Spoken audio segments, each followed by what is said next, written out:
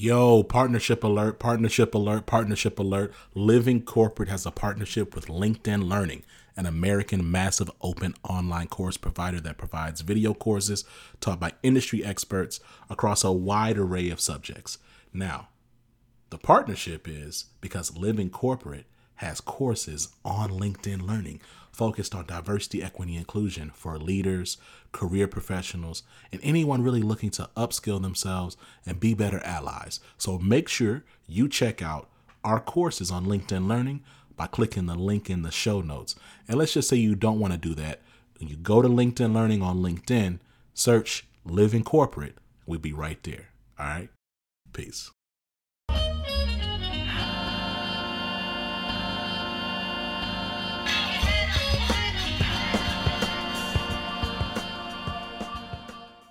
Hey everybody, this is See It to Be It, the Wednesday podcast from Living Corporate. Living Corporate is a digital media network that centers and amplifies Black and Brown people at work. My name is Amy C. Waninger. I'm the host of See It to Be It. When I was growing up in rural southern Indiana, I didn't know people who went to college or who worked in professional roles. I didn't know what those jobs looked like or how to break into them. I didn't even know those jobs existed. But this show isn't about me, it's about my guests. Every week, I bring you career stories from everyday role models in jobs you may not know exist. More importantly, the folks I interview share their perspectives as Black and Brown professionals in jobs and environments where they may be the only. My guest today is Dimple Shaw. She's an Agile coach.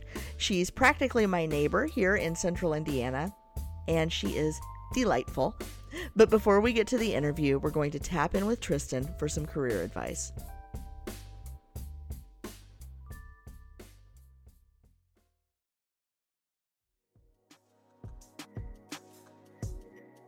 What's going on, Living Corporate? It's Tristan of Layfield Resume Consulting, and I'm back again in collaboration with Living Corporate to bring you all another career tip. This week, I want to talk to you about making your presence known at work. With many of us trying to advance our careers, it's necessary that we make ourselves known in the workplace. Most of us think that if we keep our head down and just do our work, that our contributions will be enough to be recognized. But you can't expect to be considered for opportunities if no one in the workplace even knows who you are or what value you provide. There are so many ways you can begin to increase your presence in the workplace. Since employees and their efforts can so easily get lost in the day-to-day shuffle, it could be as simple as setting up a bi-weekly or monthly one-on-one with your boss. This way you're able to ensure they're aware of what you're working on, what you've accomplished, and you can even figure out how you can assist them. You could take it a step further and even set up regular check-ins with teammates for a little extra razzle-dazzle. When starting a new job, you can make the intentional effort to introduce yourself to people in the office and ask what they do. This could definitely come in handy later when you find yourself in a bind. If you've been at your office for a while, this could look like office networking, joining employee resource groups, and attending team events. Another great way to make your presence known is by speaking up at team meetings, offering solutions or assistance with some of the problems other team members may be experiencing. You can also speak up in town halls or company-wide meetings. Asking leaders of your organization intentional questions and/or offering well-thought-out solutions could solidify your spot on the next big company-wide project. You never know. Remember, in order to become the next leader of your organization, you have to understand and leverage the power of your presence. This tip was brought to you by Tristan of Layfield Resume Consulting. Check us out on Twitter, Instagram, and Facebook at Layfield Resume, or connect with me, Tristan Layfield, on LinkedIn.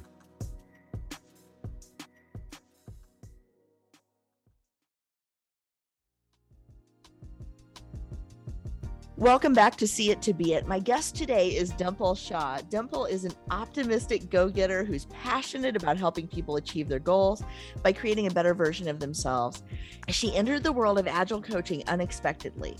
And after she learned how being Agile aligns with her goals and ethics, she's been making leaps into the Agile world. Dimple loves seeing the aha moments when people she's working with realize their self-worth and feel valued. Now she's on a journey to combine her passion to make the world a better and happier place to live in with a servant leadership philosophy, all while being Agile. Dimple, welcome to the show. Thank you so much, Amy. I'm thrilled to be here. So I want to just start. There are a lot of folks listening who are not IT folks. They don't have a background in technology or software development, and they probably don't know what Agile is. Now I think I had an Agile project manager on the show a few episodes ago, but can we just start with, what does Agile mean? Agile with a capital A. Yeah, thank you so much for asking that question, Amy, because Agile seems like a new buzzword. So everyone wants to be a part of it. And sometimes they don't know what they don't know. So they have this perception of what Agile is. So Agile is basically a mindset. It's to simplify it for people who've never heard about Agile. I would start by saying that how in a traditional project management world, you work on projects, build plans around delivering them, keep track of deadlines and such. Agile is similar, but not, but at least now you have a comparison. So basically it is so much more than just delivering projects in a tangible way. It is about how you change your mindset towards delivering. So think of Agile as an umbrella, and there are several frameworks under that umbrella that constitute the tangible delivery inside it. So once you change the mindset on how you want to work on things, how you want to deliver, how you deliver more often, how you work as a team, how you place people over the processes, how you document, but not as so much that you don't have time to work around it. Frameworks give a structure around all those thoughts.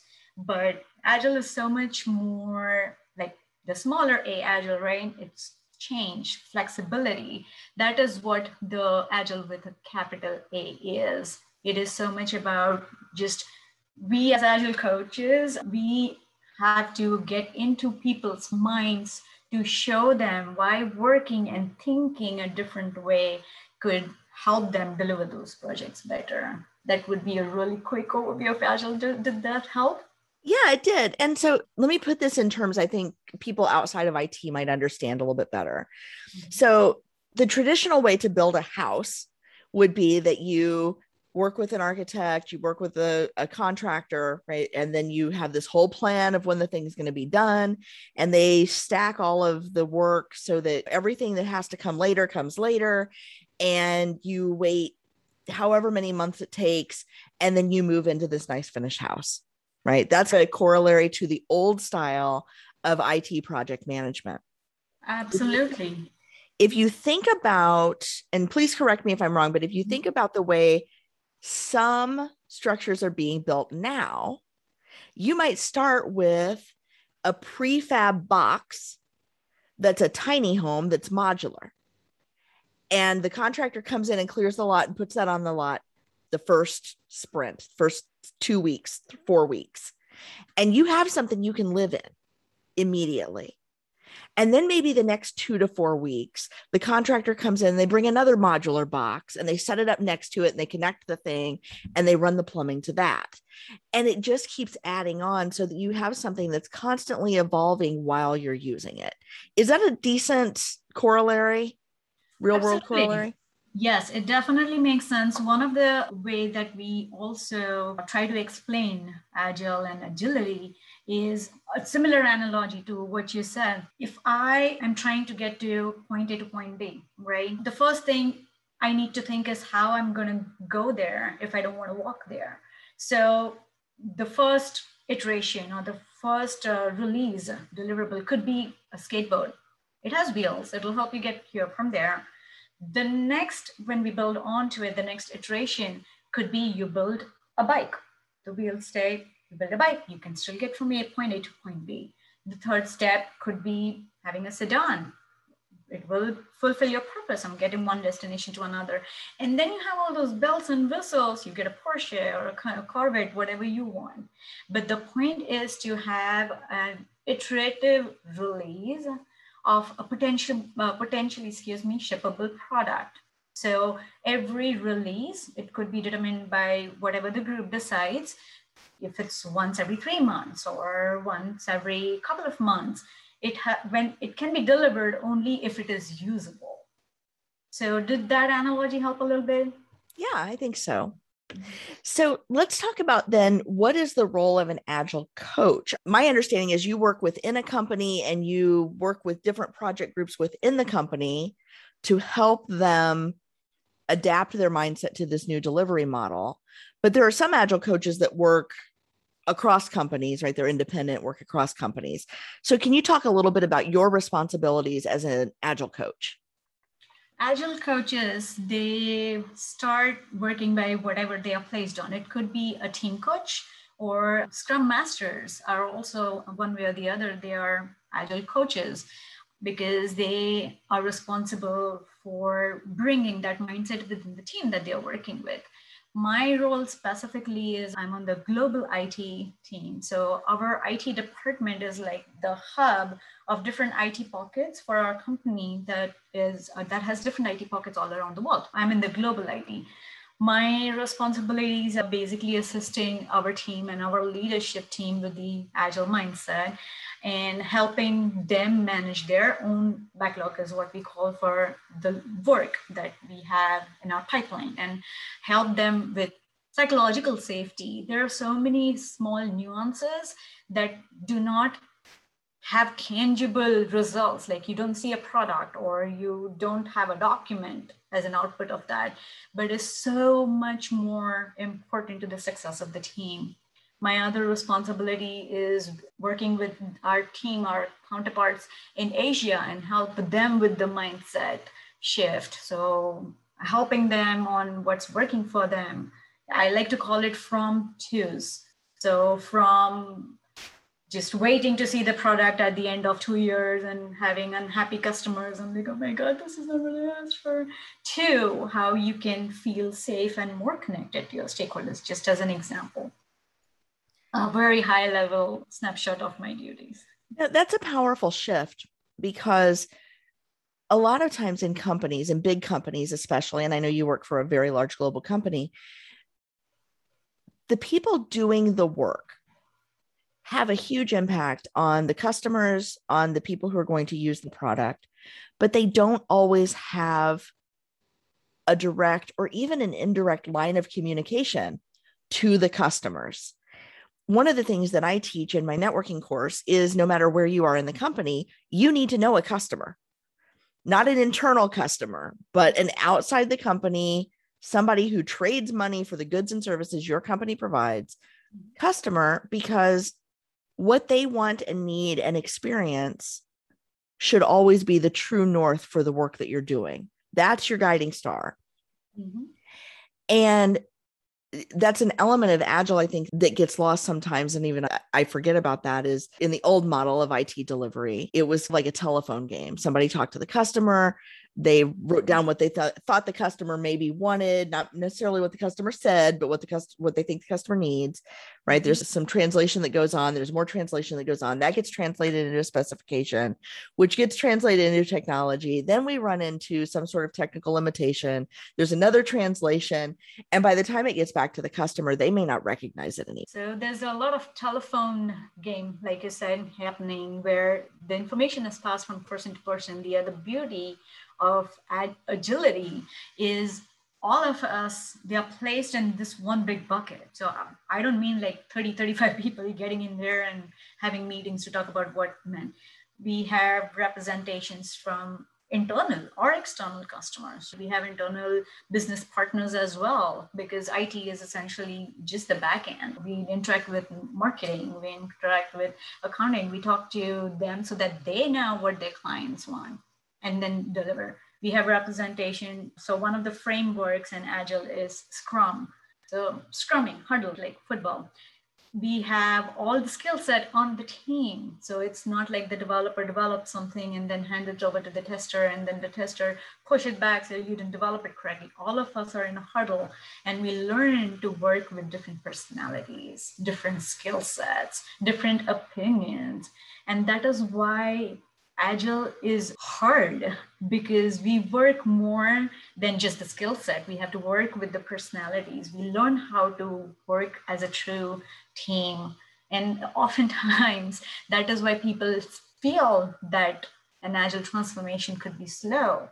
But the transformation essentially isn't complete ever, because you learn so much about each other and the right way of delivering that you're just inspecting yourself and others and processes, and then you adapt and you find better ways to not only deliver the product, but you also learn better ways to communicate with each other. Dimple, I want to switch gears just a little bit and ask you, how did you get to this place in your career? Agile is relatively new within the last 10, 15 years. Did you start out in an Agile environment, or did your career predate Agile? So I have been in the IT industry for, about I think around 18 years or so now. I started off as a developer. I was completely IT. I evolved, have done business analysis, and then I've been a PM.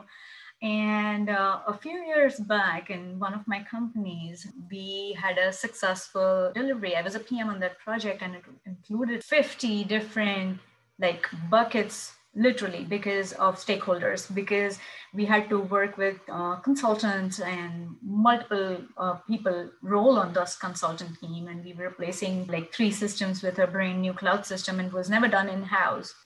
And the project went very well. So I was asked what I wanted to do next. Now, my company had this new initiative, how these organizations, they want to go agile. So that was going to be the start for us, where they brought in outside agile company as consultants to help us work on a different program to deliver with the agile mindset. Now, at that time, little did we know that what we were thinking was not true agility.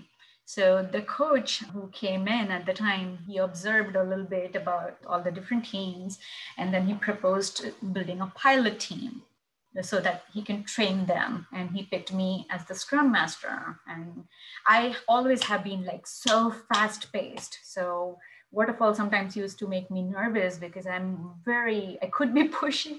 I literally had to tell. Yeah, and I want to be clear, Waterfall is the old way of doing. Waterfall is the old way. It's the old methodology that IT folks used to use to deliver projects. It was that kind of telephone game, because a lot of the folks listening to this won't have a lot of the terminology. So thank you for asking that question. Sure. Sometimes we are guilty, people who've been in this industry for so long, we make assumptions and people understand when we're talking. Of course. And as a PM, you're the project manager. So you're the conductor of the orchestra of the people that are delivering the work.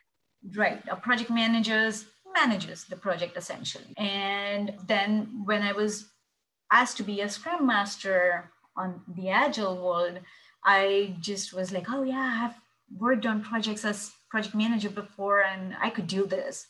And I was so wrong, because there was this fabulous coach, and I was tied to the hip with him, and he started showing me what all I had it wrong. And we worked together. We were inseparable for some time, because he was building me as a Scrum Master on the pilot team. And then while he was getting ready to leave after 3 months or so, he just told me, Dimple, you would be really good doing what I do for a living. So I entered this world accidentally. I had no idea.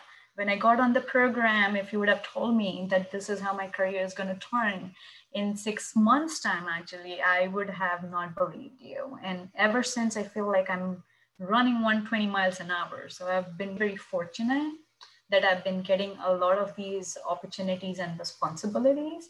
But yeah, I've also learned in all this time that this is oftenly overlooked as one of the most difficult jobs, because you have to work with people's brains and help them understand why thinking differently is good for them. It would make them happier at their workplaces.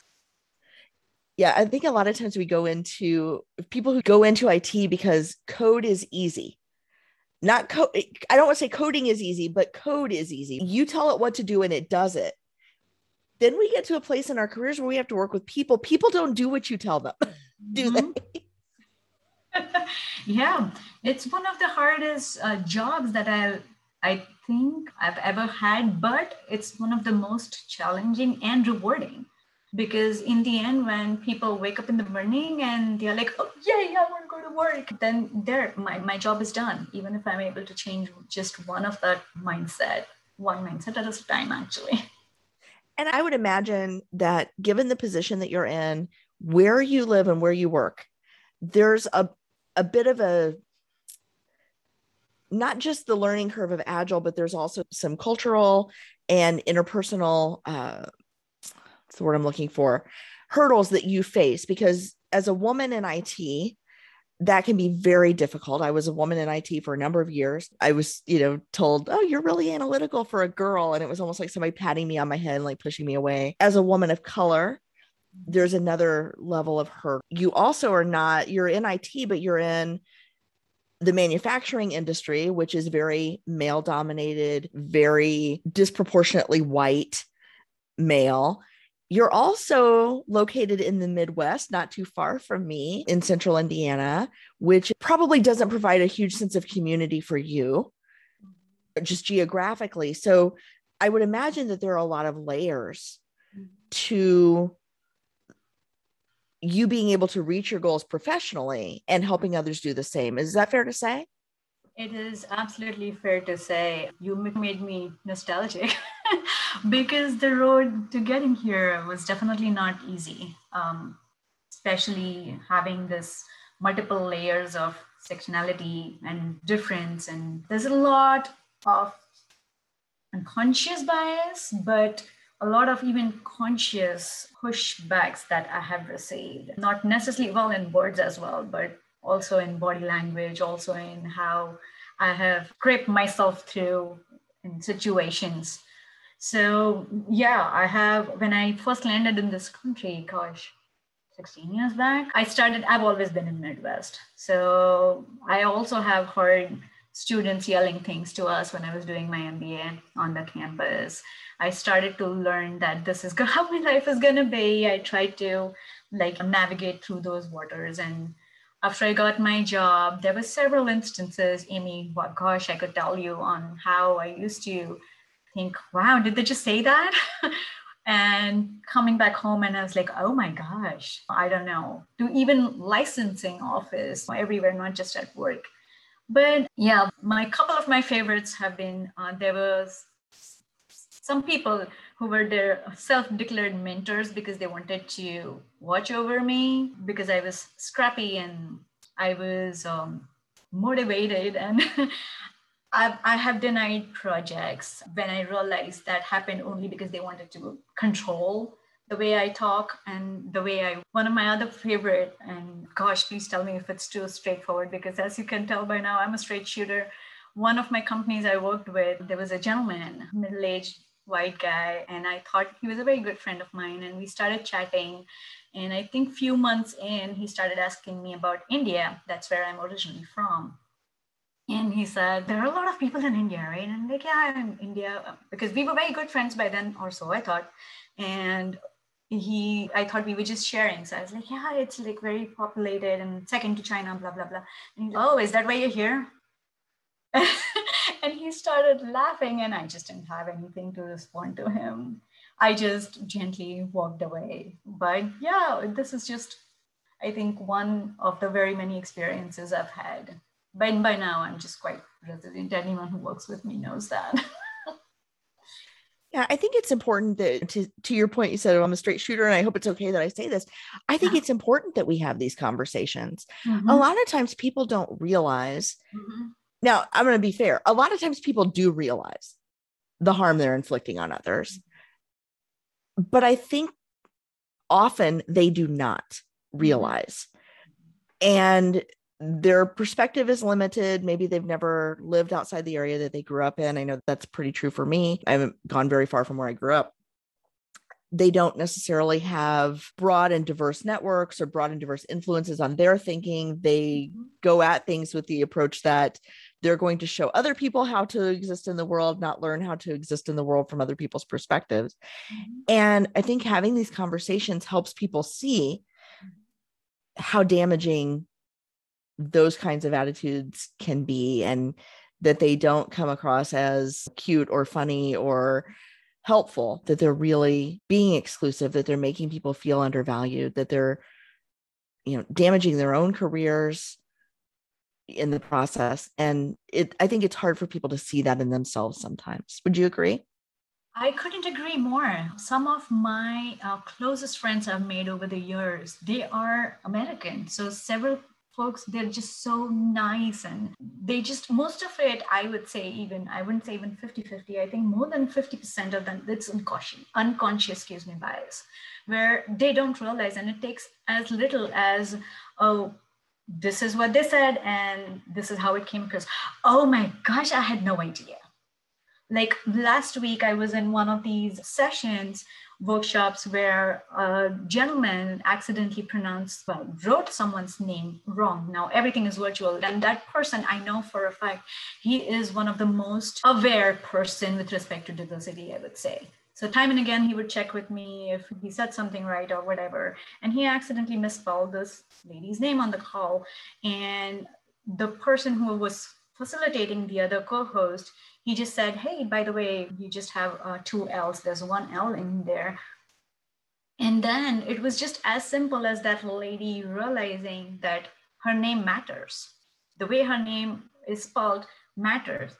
And she didn't even say anything, but the fact that this gentleman stepped in and just pointed out that simple thing, it meant a lot to me, because those were the small things that I have ignored. People have asked me, like, how do you pronounce your name? And I'm like, it's an English word. So once I know the intention of when they are asking, because they assume that I'm from India. So, pronunciation can vary, and I respect that. But there've been people who say that and then they laugh about it. And that's when I just respond to them that, yeah, it's an English word. People who genuinely ask, I help them. Oh yeah, you're absolutely right. So it's just as simple as that. And most of that is unconscious bias. They don't realize that just because they see I'm of a different color, they just make an assumption, and they don't want to offend me in the process. So they double check if they have pronounced my name. I think it's important that people have community in their work. Since you work in an industry where you are probably underrepresented in the executive ranks, you work in a field within that industry where you are underrepresented in the executive ranks, you live in a community that is not as diverse probably as a lot of places in the country. And not only that, but it's outside your home country. Mm-hmm. There are a lot of different levels to what I would imagine can get pretty isolating. Mm-hmm. Where do you go for community? How do you rejuvenate yourself? And how do you recharge? For one, we have our huge social circle. So we often are sounding boards for each other. We have a great support group. We celebrate all our festivals. That helps us stay connected to our culture. Oftentimes during our festivals, people who notice, they immediately ask me, because I dress traditional at work, and they're like, oh, what is that? And when they are curious, I'm very open. I've always been open. If they ask me questions and they show some interest, and I'd be happy to answer any questions that they have.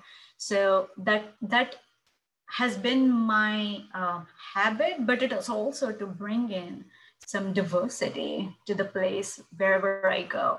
So people who are interested, they find out more, because in their defense and everyone's defense, I'm in a different country. They don't know what they don't know until they see something or hear something or read something or talk to someone who can openly share about these things. That's one. And then if I ever face some of these situations, it depends on who I'm working with. If I feel that the person has a strong bias that cannot be overcome at this point, we all have to pick our battles. So if it's a battle that I want to pick at that time, then I would have conversations. If it's not, then we find out a way to go around it.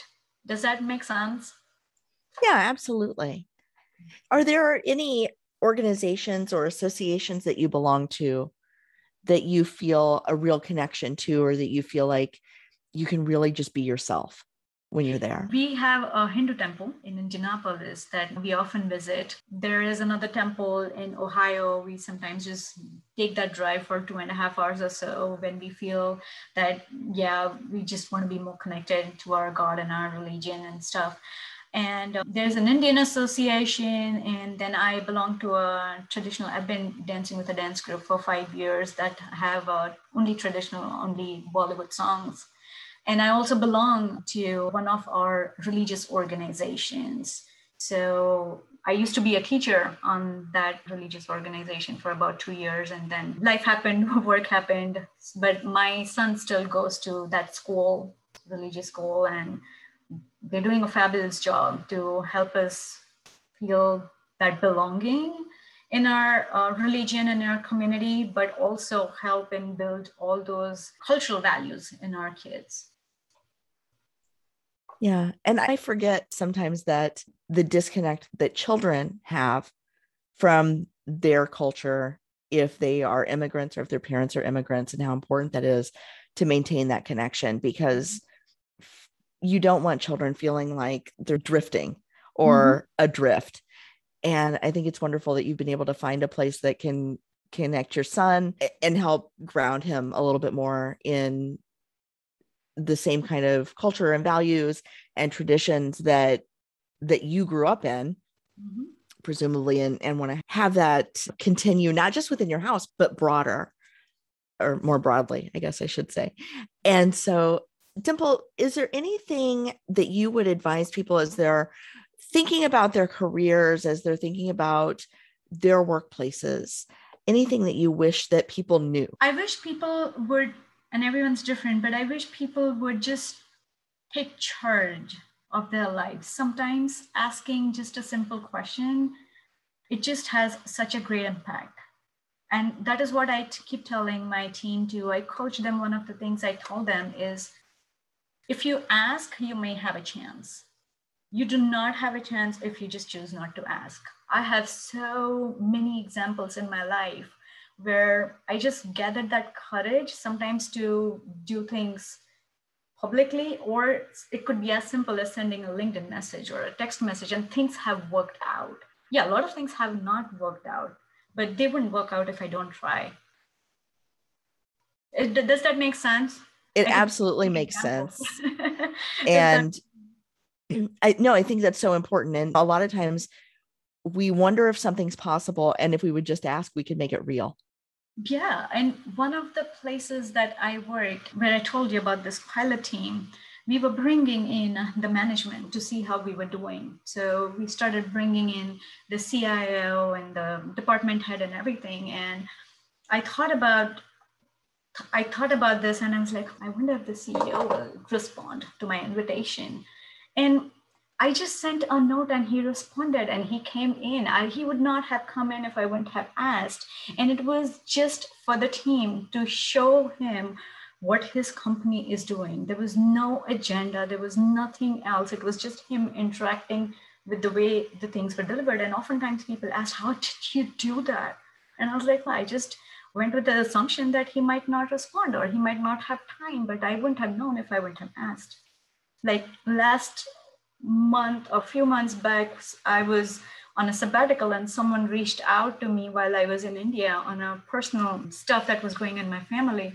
And she just found me somehow, I don't know. And she just asked me if there was a job opening she saw. And even when I was on sabbatical, I just connected her to my boss, and now she is working with us on our company. She wouldn't have figured it out if she wouldn't have reached out. This was a job that she really liked, and if she wouldn't have taken that chance to reach out to a stranger, then she wouldn't have found the job that she really loves now. So it's as simple as just ask. You never know what might come out of it. Absolutely. I'm trying to adopt that mindset too, that as soon as I know what it is I want to ask for, and sometimes that's the hardest thing, is even knowing, what do I ask for? But once I know, who do I ask? And then go do it. Yeah. And also one very important thing is if it's the right thing to do. There is so many political jargons or political complications or diversity thoughts or, oh my God, should I do this? Should I do this? If you truly believe what you're doing is ethically the right thing to do it. Yeah. Don't wait for permission. Just get it done. Absolutely. Dimple, I want to thank you so much for joining me on the show today. It has been a pleasure getting to know you. And I know that we have some offline talks about potentially working together. And I'm curious as to how we can apply an agile mindset to the work that I do in my real life. And so I'm just really excited to talk to you more. Thank you so much for your time today. Thank you so much for having me here, Amy. I had so much fun chatting with you. I do look forward to working with you as well.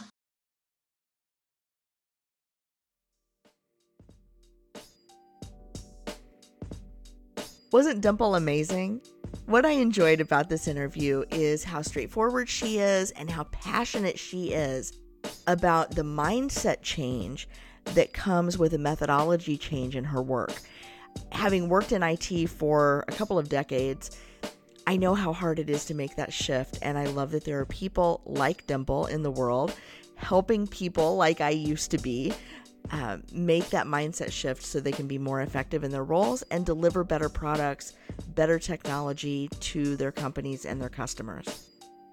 If you enjoyed this episode, don't forget to subscribe to Living Corporate and share us with your friends and colleagues.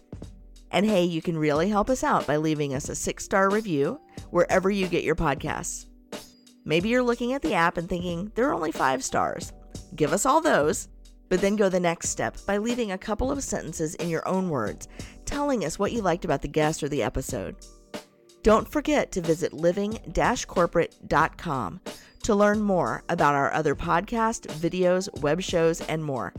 See It to Be It is brought to you in part by Lead at Any Level, a certified woman and LGBTQ-owned business dedicated to helping companies win the competition for talent and customers for the long term. Lead at Any Level. Leaders can be anywhere and should be everywhere. Learn more at leadatanylevel.com. That's it for this episode of See It to Be It.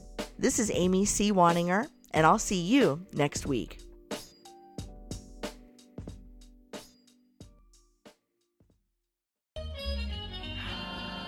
Living Corporate is a podcast by Living Corporate LLC.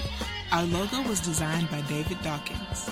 Our theme music was produced by Ken Brown. Additional music production by Antoine Franklin for Musical Elevation. Post-production is handled by Jeremy Jackson. Got a topic suggestion? Email us at livingcorporatepodcast@gmail.com. You can find us online on Twitter, Facebook, Instagram, and living-corporate.com. Thanks for listening. Stay tuned.